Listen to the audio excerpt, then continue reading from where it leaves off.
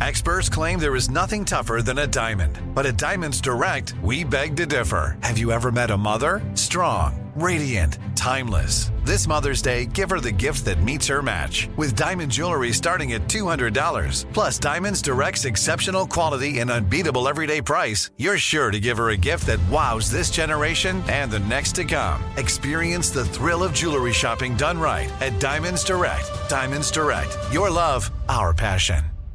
I'm Diosa. And I'm Mala. We're the creators of Locatora Radio, a radiophonic novela, which is a fancy way of saying a podcast. Welcome to Locatora Radio Season 9. Love at First Listen. This season, we're falling in love with podcasting all over again. With new segments, correspondence, and a new sound.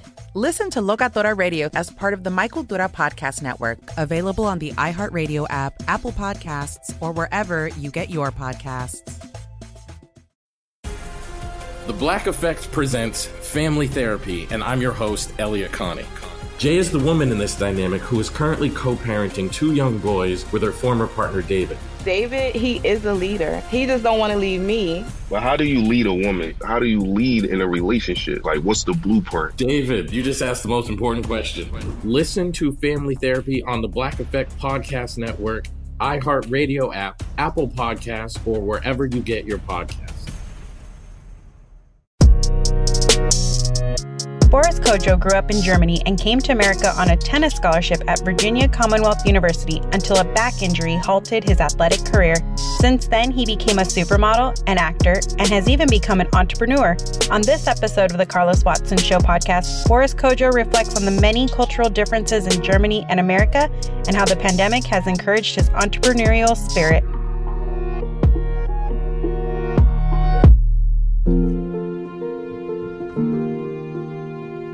Hey, Boris, welcome to the show.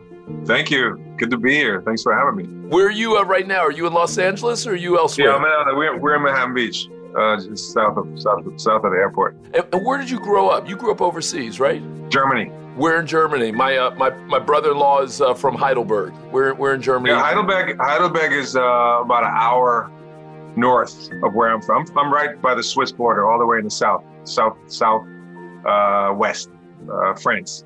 So I'm in the corner of France, Switzerland, and Germany. I'm right there. Is that Alsace-Lorraine area? Exactly. Alsace, and that's where the Black Forest is on the German side, on a city called Freiburg. Interesting. You know, it was very funny. Literally in the last minute, you went from American to German to French. I heard a little Tony Parker in your voice for about 2 seconds, and then you came back. Do you speak French as well, or just German? Yeah. French and German and Spanish. And fluent? You could operate in all those worlds? Yeah. Obviously, English is German is easy, and then French was my second, and then English and Spanish. Interesting. And then your pop is from Ghana, is that right? Ghana. Yeah, he's from Ghana, West Africa. And which, I've been to. I've eaten my way across Accra and Kumasi and all the other good places. And I like to say Ghanaians are certifiably the nicest people in the world. Australians, Colombians, Brazilians are runner-ups, but I think Ghanaians are the nicest people in the world. Ghanaians actually are known for their hospitality. Like when you go to Accra, it's like you're at home. Yeah, the food to the people to the music and all the historic sites that are there. We've been producing this event called Full Circle Festival for the past 3 years, and bringing people over to Ghana and reconnecting with the ancestry and visiting all the sites and all that, and it's changed people's lives and how they think of Africa. Because we've been told so many lies about the continent, and to sort of course correct and redefine that narrative is important. Were you connected? I grew up with, my mom was from Virginia, but she had lived in Angola for years, and she ended up working with students from across the continent. And so Africa was a tangible part of our lives growing up, and I was called by a Zimbabwean name, by a Shona name growing up. But were you connected to Ghana or to Africa at all as a kid growing up? Oh yeah, we went there for vacation in the summer to see my family, my grandmother and all my cousins and aunts and uncles, and so I took a little break then. My parents split up, and then I went back as a teenager, and then consistently throughout my adult life. I wanted my kids to see it, so I took them very early in their lives, and they've been going back almost every year. So we made it a point to make sure they know where their roots lie. Yeah. And, whether it's Germany or Ghana. Germany, we've been to Germany every year since they were born. I think it's important. It's interesting because I've heard you say in other conversations as well, you referenced speaking German to your daughter. I heard you say when she was first born, which is I could imagine was again, a beautiful story. What is Germany, and maybe this sounds like an obvious question to you, but you present very American, very familiar. And so knowing that you speak German and hearing you say that that's what you said to a crying baby who was just out of the womb and that soothed her and connected you to her, what has Germany meant for you? Has it shaped you as a person? I assume the answer is yes, but I'm still asking because if you didn't tell me that you spoke German, I don't know that I would know immediately. Yeah, the first initial perception that people have of me is that I'm from here, DC, East Coast, whatever. It took a lot of effort for me to be able to do that, to be able to fool people into thinking that I'm from here, which was probably the harder part compared to learning the language. Learning the language was hard enough and speaking it without an accent, but then to understand the culture and the physical communication that is very specific to African Americans, that was really the harder part for me. It continues to be, actually, because I'm very African and German. Those cultures are very specific in itself. They're very stoic. We're very disciplined, and Germany definitely left an imprint because that's where I spent the first 20 years of my life. So the mentality, the structure, the discipline, never being late, those kind of things that seem very trivial. But, when I first came, by the way, I studied in Virginia. When I first came to Virginia, people on campus would say, "Yeah, I'll meet you at 3," and I'll be there at 2:55, and they wouldn't show up until 3:40. And it was weird. It was strange to me when people would say, "Yeah, let's go to the movies tomorrow," and I would sincerely expect to be going to the movies tomorrow. And it was just a way for them to, to communicate. So they would just throw something out. It doesn't mean it was a fact or certain or it wasn't confirmed. So, Germany is all over me. It's definitely a big part of who I am and how I also approach things in my life and how I raise my children. Tradition, culture is very important to me. That's why I traveled with them when they were infants. We went everywhere, all across the world. I wanted them to understand diversity. I wanted them to understand different cultures and their ancestry. I wanted them to understand how important it is to connect with their roots, and whether it's food or language. I think it's tremendously important in the development of a human to be exposed to more than just one thing. And I think that's also the detriment of growing up in the States, that a lot of people don't get the opportunity to travel outside their boroughs, their community, their cities, their state, and therefore maintain a narrow-mindedness, and also the whole imperial sort of approach to foreign policy here in this country is based on the fact that everybody thinks that America is the only place in the world, right? When you win the NBA championship, they call it the World Championship. When you win the baseball championship, it's the World Series. It's like, no, you're really just competing in the country. You're not really competing with the world. But I think America has done an extraordinary job in selling this country to the world. They've done an incredible job creating not just propaganda, but the marketing efforts with the American flag and the fast food and the movies, and that has sort of shaped the image of America all across the world, right? And America has problems just like any other country in the world, but they've downplayed that so much. They've changed the way they tell their history, leaving out, strategically leaving out parts that have come back to haunt them now. And it has shaped how the world has perceived them. And only in the last 4 years that has sort of come crumbling down because of this leader that they've had. And now the whole world looks at them completely differently. Do you think that's a permanent state, or do you think that as we move into a Biden era, that the world will look at that as a blip as opposed to fundamentally who America is or was? Good question. I think that Trump has released the hounds, has created a place where it's okay to spew some of the rhetoric that he has normalized, and therefore uncovered this sort of underbelly of America that has always been there, for really hundreds of years, but has sort of laid dormant. And I think that it depends on how we respond over the next 4, 8, 12 years.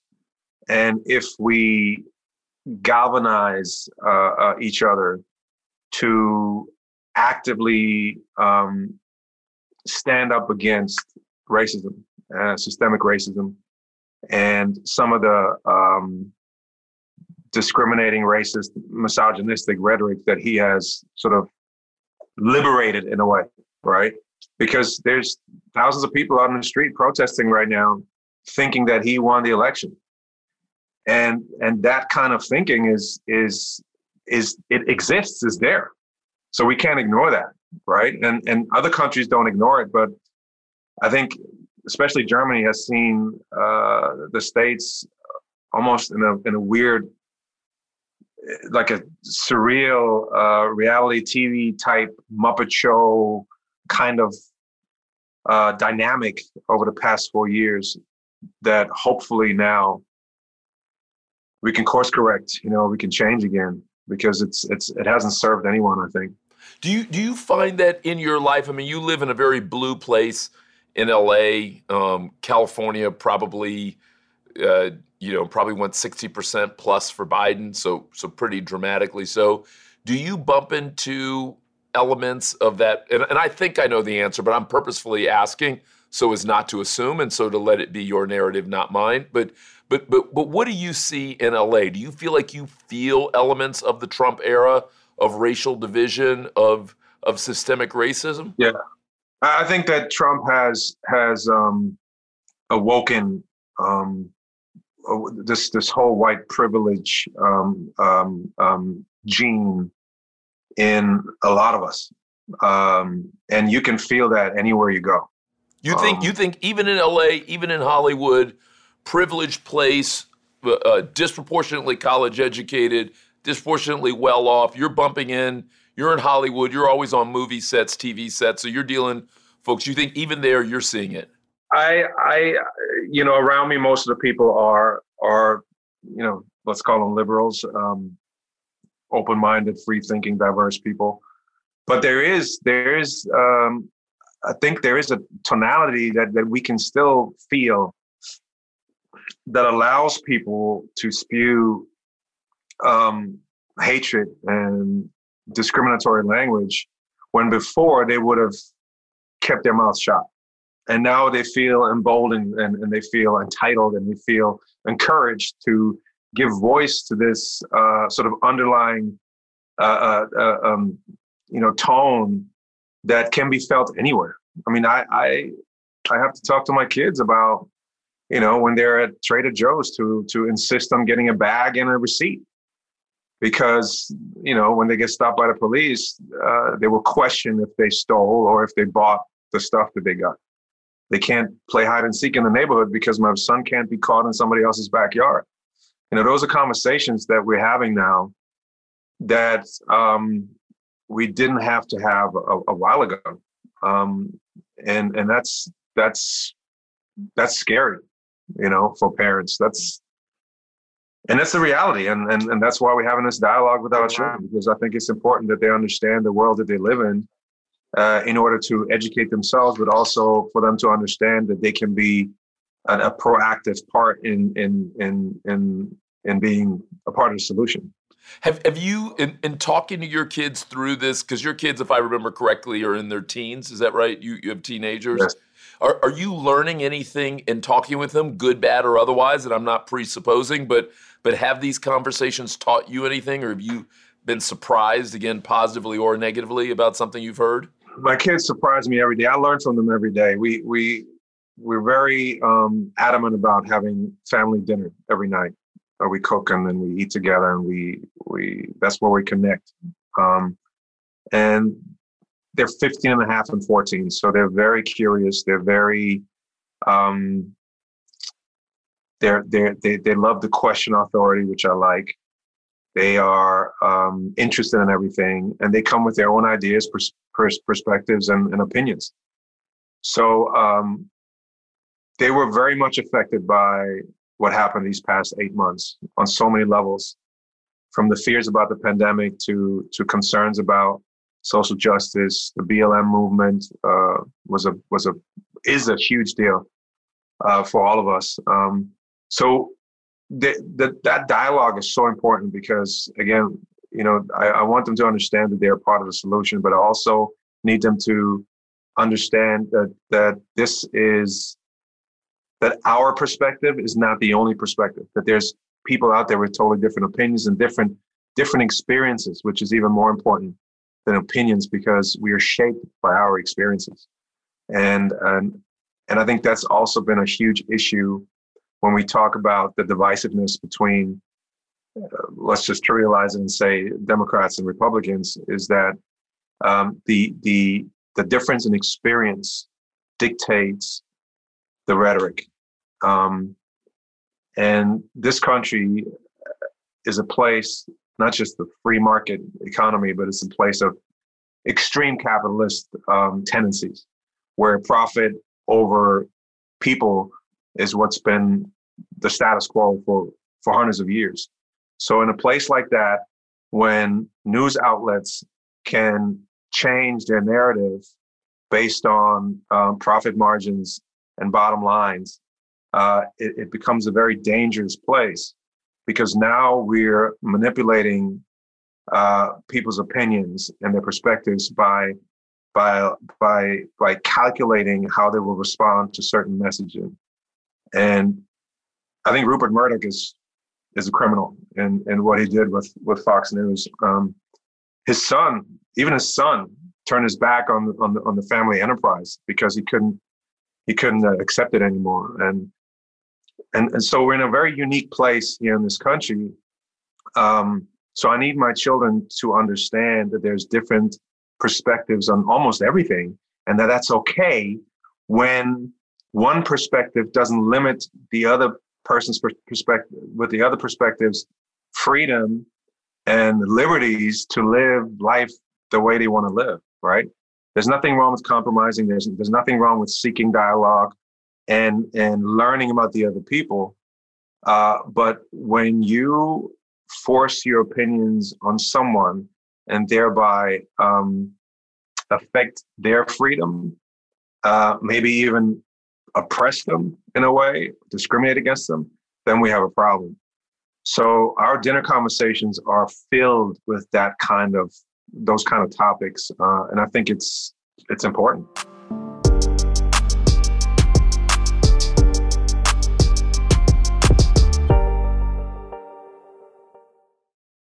Danielle Moody here, host of the Woke AF Daily podcast. We've been with iHeart's Outspoken Network for a year, and what a year it has been. Every weekday, I navigate our rapidly changing world alongside our series of fabulous expert guests.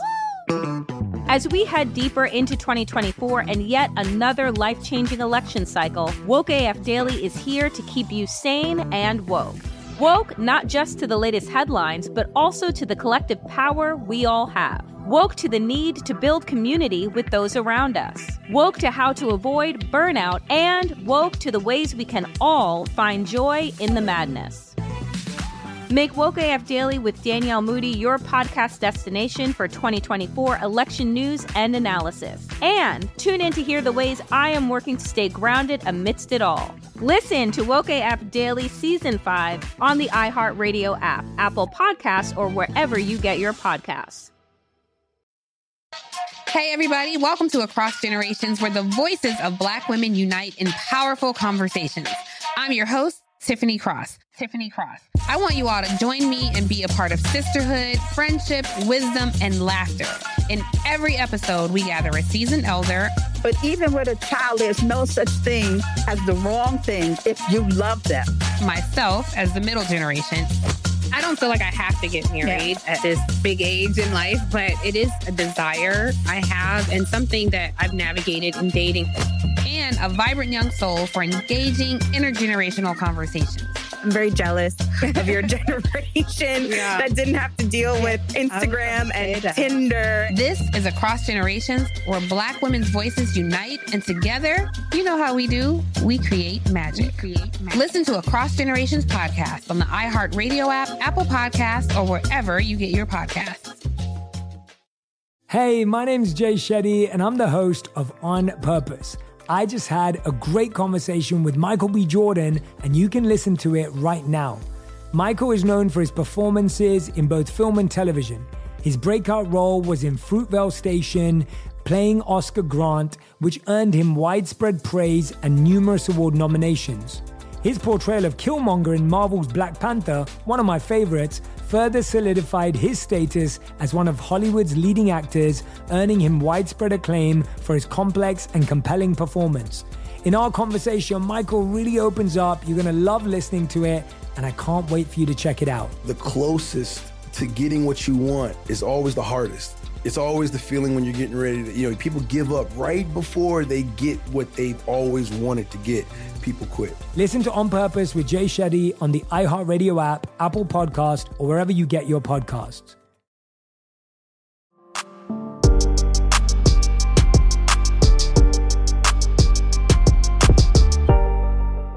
What do you think you would have done, Boris, if you had not gone into modeling and acting? What career path do you think you would likely have followed? Well, I was an athlete before. That's something that I wanted to do all my life. I was playing tennis, and that was my path before it was interrupted. But I always thought about. I was a pre-med in college, so I was always interested in medicine, and I was also always interested in education. So I think I would have probably been an educator / entrepreneur. I love to engage with people. So I might have been in the same area that you're sort of in the same pool that you're swimming in. I love galvanizing people. I love learning from people. I love different ideologies and ideas, philosophies. I love history. I love making connections between certain eras and how history has influenced us in certain ways. Nature versus nurture. I love culture as learned behavior, and how that has an impact on us, and how we can change course over history. And so all those things are always very important to me. So I'm thinking that's probably something that I would have done. And your mom and dad, what did they do? They're both doctors. My dad passed 4 years ago now. He was an anesthesiologist, and my mother is a psychologist. And what was it like for you growing up as a Black child in Germany? Was that exceptional? Had Germany changed enough so that while it was exceptional, it still was livable? What was that like? What was that experience for you? It's interesting. German history is very interesting, especially post World War II. What happened in Germany was that there was a major correction in course, which obviously had to happen based on what happened in the 30s and 40s. The patriotism and any sort of nationalistic feeling was completely buried. You would never hear the national anthem or a flag even, unless it was the World Championship, the Soccer World Cup or something. We grew up with an acute sense of responsibility to learn from the past and to educate our children, so to avoid anything like that ever from happening again. Reparations happened, hundreds of billions of dollars to Israel and organizations affiliated with what had happened. So this new generation that grew up in the 80s, 90s, is made up of some really progressive, innovative thinkers who are embracive of diversity across the board, which is not to say that racism is still universal, right? So me growing up with my brother, we were the only Black kids in our community. We were bullied every day, called names every day, because it's just inherent, especially in kids, that anything that is different or foreign is a threat, right? So instead of being curious, kids usually are quick to ostracize you when you look different. So we went through that a lot as kids, and again, that's why we focused on sports. It was an outlet for us to excel and deal with our frustration and all that. That's why we did so well in sports. My mother, who's white, did the best she could to empathize and to give us the support to be able to vent and to be frustrated if we needed to, and to continuously sort of let us know that we were okay the way we were, and that people who thought otherwise were stupid and ignorant. And that's how we grew up. So again, racism is universal. It's just that it has a different dynamic depending on where you are in the world. There's a huge, gigantic African diaspora outside of the continent made up of over 400 million people. In Germany, there's not a lot of Black people. Then you have the United States, where it's almost a parallel society, if you will. So again, there's racism here, there's racism there, but the dynamic is different. Here, it's become part of the structure, part of the system, if you will, right? It's become a mechanism that white people came up with in order to make sure that there was a generational wealth gap that would give them sustainable advantages in all kinds of areas, whether it's economy, healthcare, education, justice. Where in Germany, there is no laws that speak to the difference in color. There's no laws that protected us or like affirmative action that doesn't even exist, right, in Germany. And Germany dealt with, it was funny, after World War II, Germany imported a lot of Italians and Yugoslavs and Turkish workers to rebuild the country. Like, it was foreign workers who rebuilt Germany. And they went through their own struggles in sort of socializing foreigners in terms of language and culture, and they're still going through that right now. But it's interesting when you look at various countries and how racism has sort of manifested and the difference in dynamics.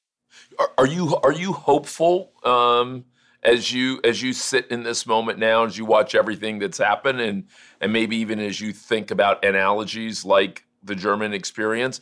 Do you sit here in 2020 hopeful about what's about to come? Do you sit here worried that, as you said, the hounds have been unleashed and it doesn't really matter who's in the White House, that there's hell to pay? I believe in the silver lining of everything, and I always look at I'm optimistic about what's going to happen. I think there's an advantage to us knowing what we're dealing with, so we can counteract and mobilize to make sure that we raise a generation of anti-racists rather than people who are complicit. I think white people have learned a lot in these past 8 months about the various facets of racism. That racism is not just George Floyd. It's not just overt hatred and violence. Racism is also apathy. Racism is ignorance. Racism is privilege.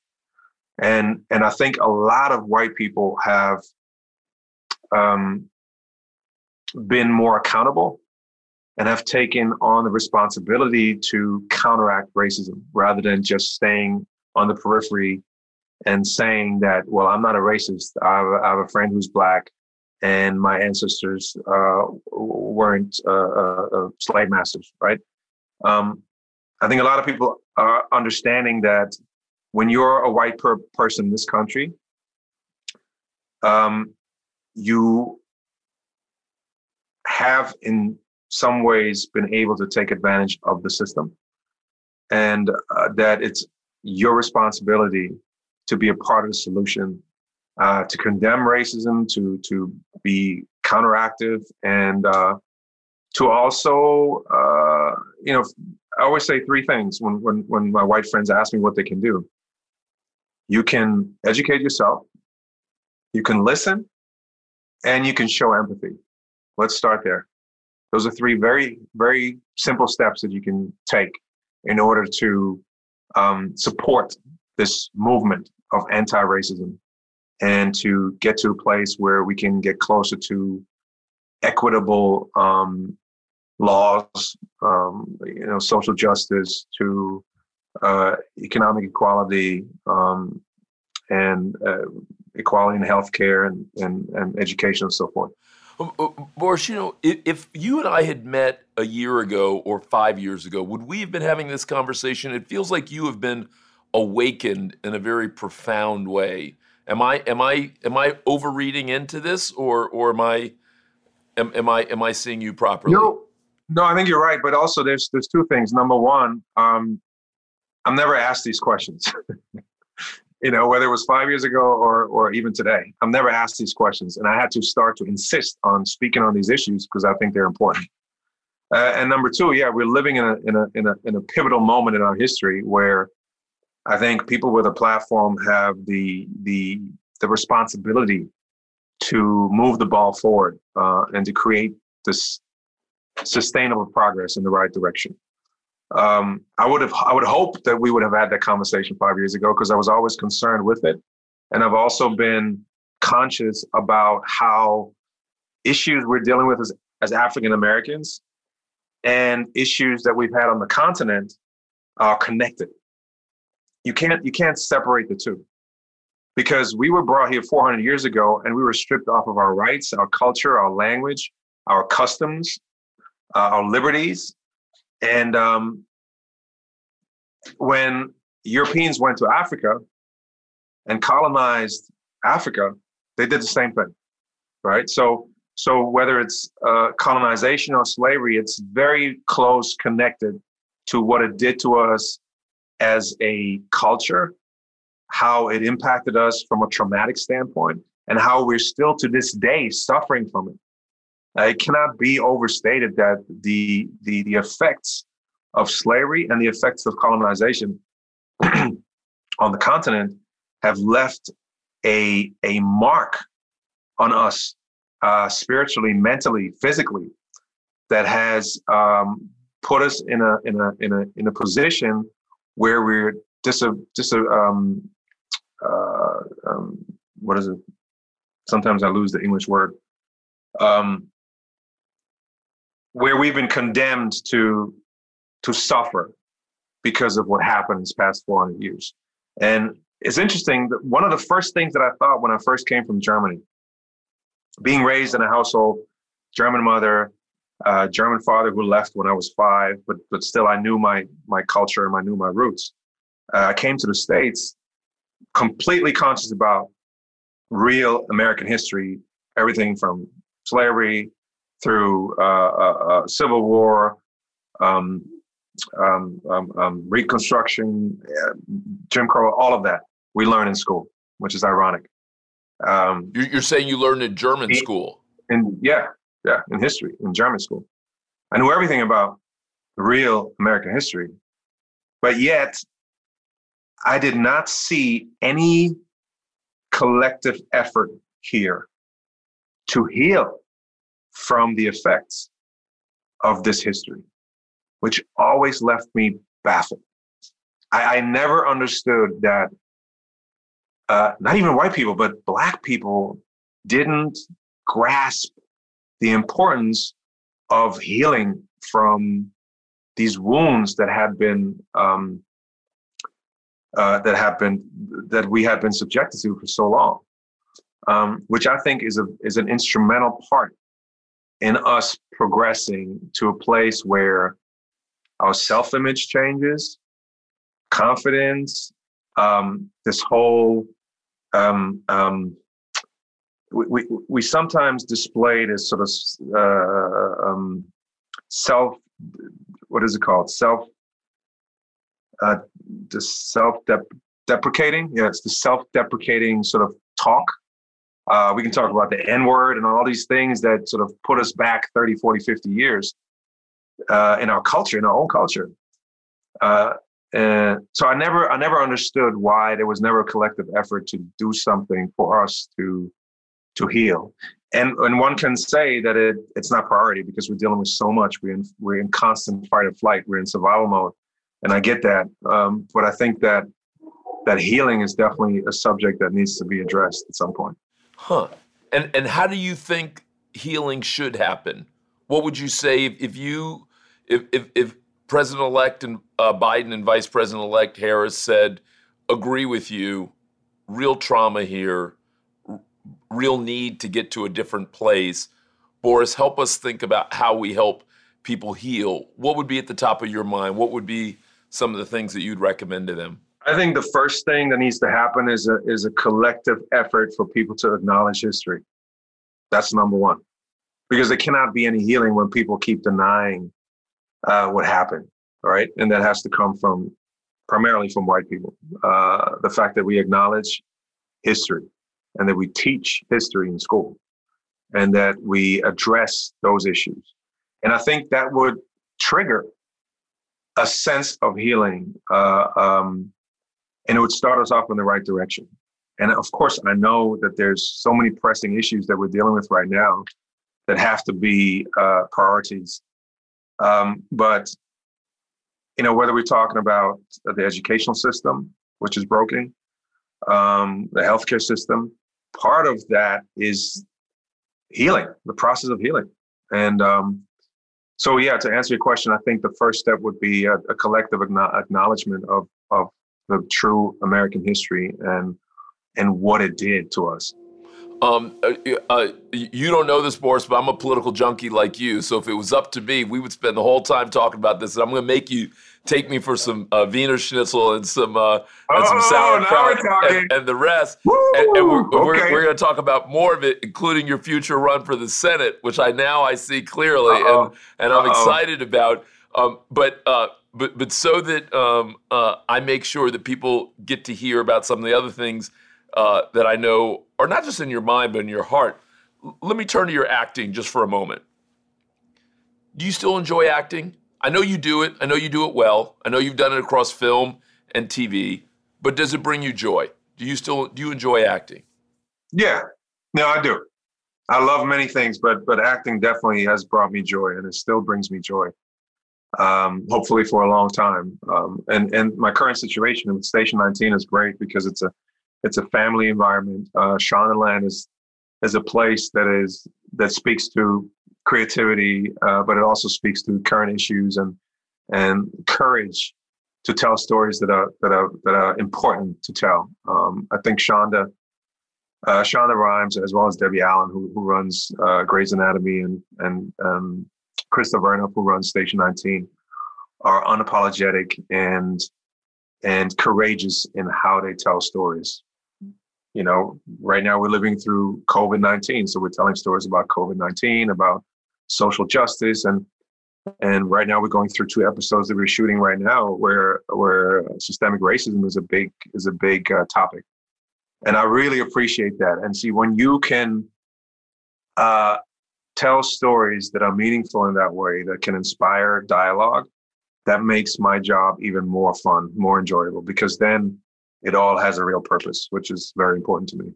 Well, tell me about your future role. What's a role that you would love to play? What would look forward for me now, given that you've had the benefit of seeing all these different roles, playing so many different ones? What role would you love to play? What would be right for you? Wow, there's 100 roles I want to play. There's so many, from real life people like Arthur Ashe or somebody like a David Goggins. I don't know if you know who that is. David Goggins is a phenomenal person who was a Navy SEAL and went through SEAL training 3 times, the only human being in history, and then became a motivational speaker and an extreme marathon runner. He runs like 100 miles, 150 miles to bring awareness to different organizations he supports. Very interesting cat. To just like, a bad like Liam Neeson and Taken to there's so many roles that I want to play. There's so many people I want to work with. This is the industry that brings you together with just phenomenal people who are so talented. And I could never really express to you all the things that I want to do. I don't see any limits. So I'm just blessed to be doing what I'm doing right now. And I'm always excited about the next day. And entrepreneurship, is that something? I know that your wife has started a company. I think if I remember correctly, you and your brother have launched things before. Is that something that's in your blood? I know of these days everyone says it is, but it's a hard thing. Is it something that's meant for you? No, it's a really hard thing, but I enjoy it because it's challenged me on all kinds of levels, because it reminds me of the fact that failure are the stepping stones to success, and that this is a journey, another destination, and to enjoy and cherish every moment. Like I'm really enjoying this moment right now with you. These are some of the moments that are so important to keep in your heart and to cherish and to really live and be present in. And entrepreneurship is, it's great. My wife started the Gym Wrap 8 years ago with a keen sense of purpose to help Black women protect their hair, but also their health at the same time, and which then has turned into this initiative that we started called the Help Our Heroes campaign. Now she's manufacturing masks, and we've given away over 500,000 masks to first responders and essential workers across the world. So it becomes a purpose in itself, right? We launched World of Alpha, which is an online custom suits and shirts business that my brother and I started. And then we launched the COVID app with my brother, who's a certified life coach, a trainer, and a nutritionist, and his wife, Nicole, who's a yoga instructor and a breath coach, in order to help people to help them introduce healthy habits into their lives. Everybody's struggling right now with mental, spiritual, and physical health. In this pandemic, there's no gyms. We can't afford gyms. We can't afford the equipment. So we figured out a way how to give simple and effective tips on physical, mental, and spiritual health by way of doing 5-minute exercises at home, meditation, teaching people about nutrition, staying away from diets because it's not sustainable, but meeting people where they are. So every entrepreneurial journey that we've been on has been because we saw a need that then turned into a real purpose. And that is the most fulfilling experience you can have when you do something out of service. And it takes on a whole other dimension of success, right? Because success now is not defined by P&L. It's now defined by how many people you touch, and how many lives you can change, or how many lives you can impact in a positive way. Same thing with Full Circle Festival.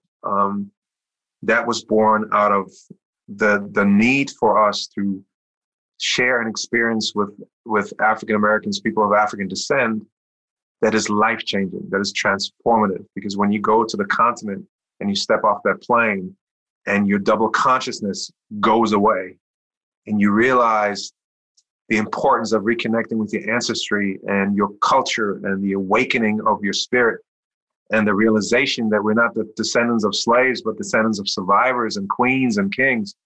Those things are the most fulfilling experiences that I could ever wish for. And I've been so blessed that I've been able to have some of them.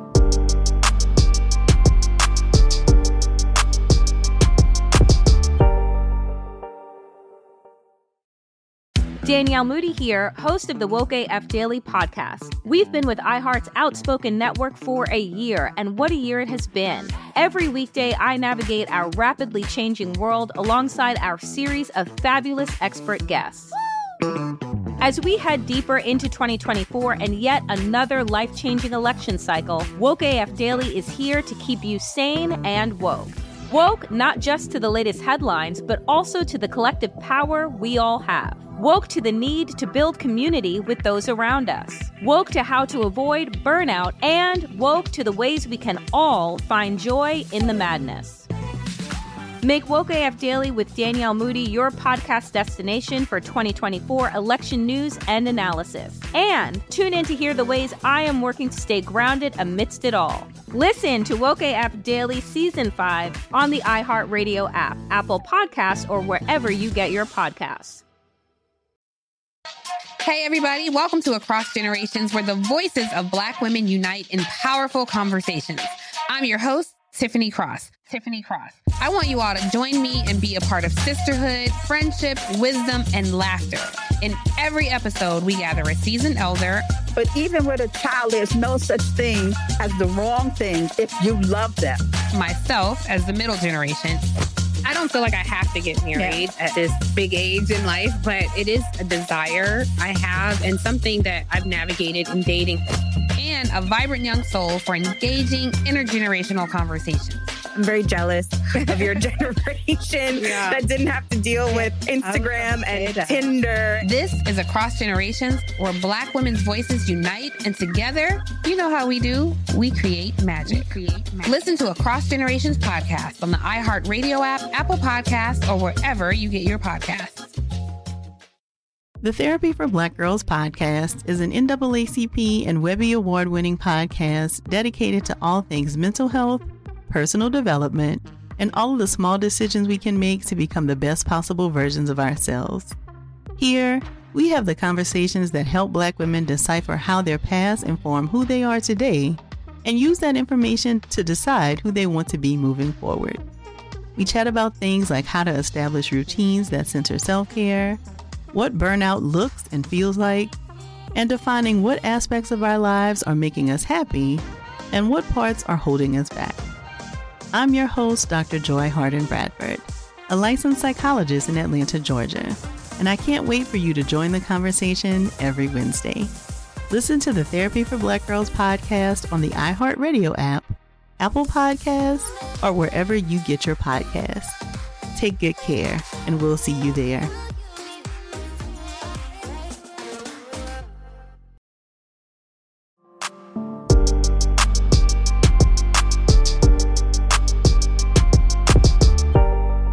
Boris, what is your highest, best use going forward? Because I was struck, first of all, by your name and who you were named after. And so already you were brought into this world with a lot of thought and love and consciousness. There was a depth to your entry in this world. You merged two continents when you came. And so and now hearing you just talk about all the various things that you've brought to life, and hearing you talk about them and seeing you in some cases kind of lean into that, you are making me wonder, what is your highest and best use? You know, part of my Ghanaian culture is the notion that when you become a father, you become a man.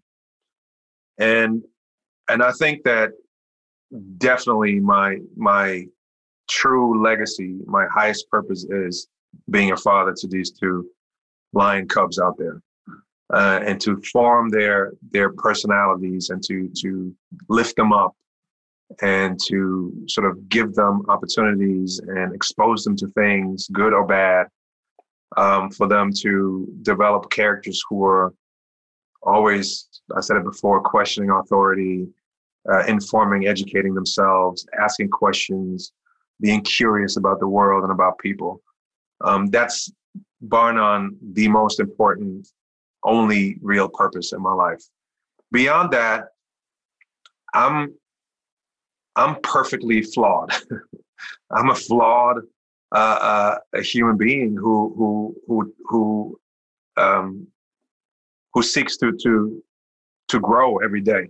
And I want to connect with people, and I want to learn from people. I want to learn about myself, my patterns, my habits. I want to be conscious of where I've been so that I can control where I'm going, but at the same time, leave space for God to share his plan with me, right? That sort of release of control is also something that we have to learn. I have to learn. My German mentality works against that sometimes because I want to be in control. I want to be disciplined, and I want to be structured. And sometimes I just have to learn how to sit back and let God, let her do her thing. So yeah, being a father, definitely highest purpose. And other than that, I'm still learning. I'm still finding it, every day. There's sporadic times in my life where I feel I've taken on purpose. I've touched people. I've learned a lot. And then I also have recognized when it's time to release that and then keep on moving. And so it's a delicate dance that I enjoy. Failure is a huge part of it. And again, I'm a flawed human being who continues to learn. I mean this in the largest sense. You have a preacher in you. You do. You have a preacher and you have a teacher in you. And the fact that you love learning and that you think about things across time, across continents, across types, and that you like putting that together and that you think about it with a moral responsibility, probably in part, as you said, having become a father is probably deep in that. I think that there's that. And again, lots of people in my mind have been preachers, even if they didn't have that title. I think Oprah was a preacher, was a preacher, right? Yeah. And so there are lots of variations of it. And so when I say that, I don't literally just mean maybe a more classic version of it. Boris, I hate that I'm bringing this to an end, but as I bring it to an end, I want to do something I call rapid fire. You mind if I hit you with a half dozen questions? I want to know what immediately comes to your mind off the top. Sure. Your favorite tennis player of all time? Boris Becker. Boom, boom, Becker. Okay, I thought so. That makes sense. Who people confuse you with, if they ever do confuse you with someone? When I'm in Miami, they confuse me with oh my God, Jason Taylor.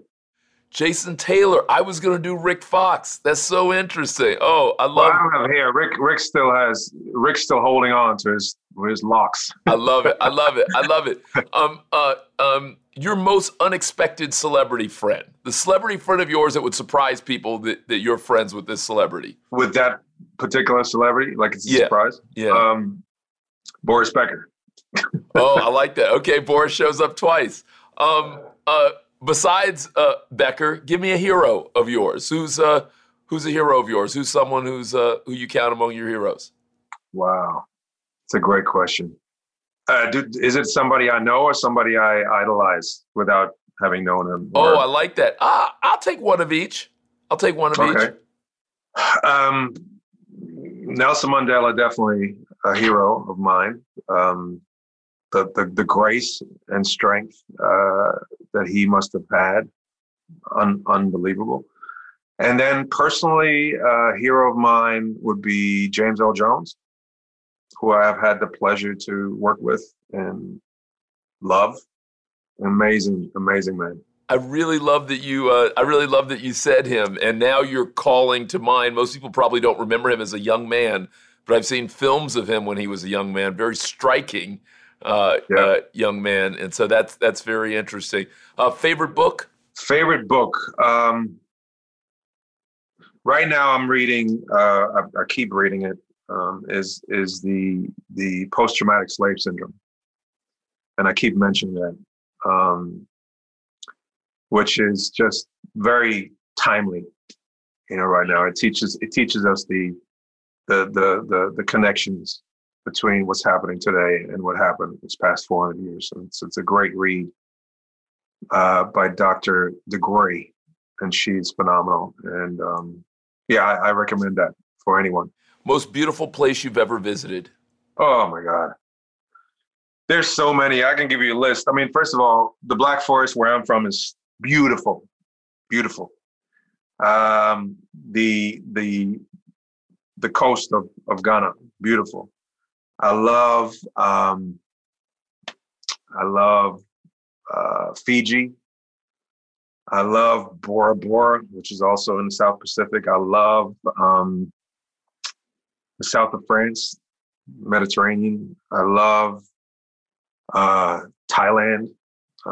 Which I enjoyed. I've had the pleasure to be in many different places, and I've enjoyed a lot of them. Of course, I love big cities. Vienna, where I was born, which is amazing. London, I love Paris. My wife loves Paris. So that was a lot of places. Those are all good places. Hey, finally, as we close, we talk about love on this show a lot. What have you learned about love? What would you tell your younger self about love? Love is unexpected. Love is exhilarating. Love is painful. Love is encouraging. Love is forgiving. Love is spontaneous. Love is music. Love is unpredictable. Love is a privilege. Love is trying every day. Love is never giving up. That was good. Hey, that's what I was Preacher Kodjoe, that was good. That was good. That was good. That was good. Reverend Boris, that was good. I could see you performing a wedding or two. That's good. Okay, a wedding. Okay. That's funny. Hey man, I really, like, as I said, I've admired your work for a long time, and what a pleasure to get to know you and know your breadth and your depth. I really appreciate you, and I appreciate. You mentioned a word about Shondaland. You said courage, and I'm thinking a lot about that word as we go into this next decade, which I think will be challenging for all of us. And will we be courageous enough to, to get us to a different place? And so anyhow, what a pleasure. Thank you for making this time for me and for us. Thank you, Carlos. Thank you so much. And look me up when you come back to LA. We'll break bread. I will. Do you play basketball at all or only tennis? Yeah. My son is like a phenom. He works out every day, 6:30 in the morning. He's out there. Some of the NBA guys. Oh, yeah. Is that right? Nice. And what does he have? Does he a jump shot? Is he good at the rim? What can he do? I mean, look, I'm a father, so I'm biased, but he does it all. He does it all. He shoots. He got crazy handles, and I think his biggest strength is that he's a workhorse, and he's got a motor and a heart that's just incredible. So we'll see. And he's got joy. He loves the sport. It is a beautiful thing, and I bet you so many people, including him, were impacted by watching Kobe over the years. Meaning, I think Kobe loved the sport and loved what he was doing, and was so clear that he was bringing that to it, that I think just like for the little kids in the Bay Area who've watched Steph, that's also kind of shaped how they think about the opportunity. So it's a 100%. Yeah, for sure. It's a beautiful thing. Yeah. Hey, Boris, thank you so much, man. I appreciate you, and I look forward to seeing you when things are healthy. All right, same here. Be good.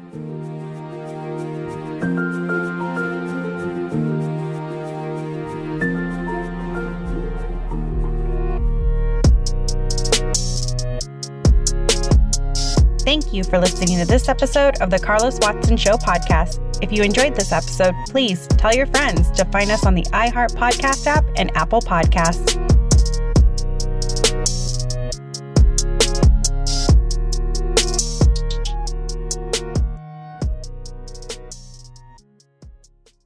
I'm Diosa. And I'm Mala. We are the creators of Locatora Radio, a radiophonic novela, which is a fancy way of saying a podcast. Welcome to Locatora Radio, Season 9. Love at first listen. We're older, we're wiser, and we're podcasting through a new decade of our lives. This season, we're falling in love with podcasting all over again. And getting to the heart of our stories. We're going places we've never gone before, and we're bringing you along with us. With new segments, correspondence, and a brand new sound. Season 9 is kicking off with an intimate interview with Grammy Award-winning singer-songwriter Natalia Lafourcade. What's giving you hope right now? Well, when I see what music does to people, it gives me a lot of hope. If you liked Locatora before, you're going to love Season 9.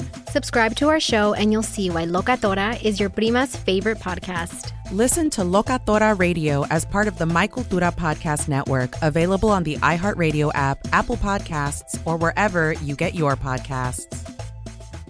Danielle Moody here, host of the Woke AF Daily podcast. We've been with iHeart for a year, and what a year it has been. As we head deeper into 2024 and yet another life-changing election cycle, Woke AF Daily is here to keep you sane and woke. Make Woke AF Daily your podcast destination for 2024 election news and analysis. Listen to Woke AF Daily Season 5 on the iHeartRadio app, Apple Podcasts, or wherever you get your podcasts. I'm Tamika D. Mallory. And it's your boy, my son, the General. And we are your hosts of TMI.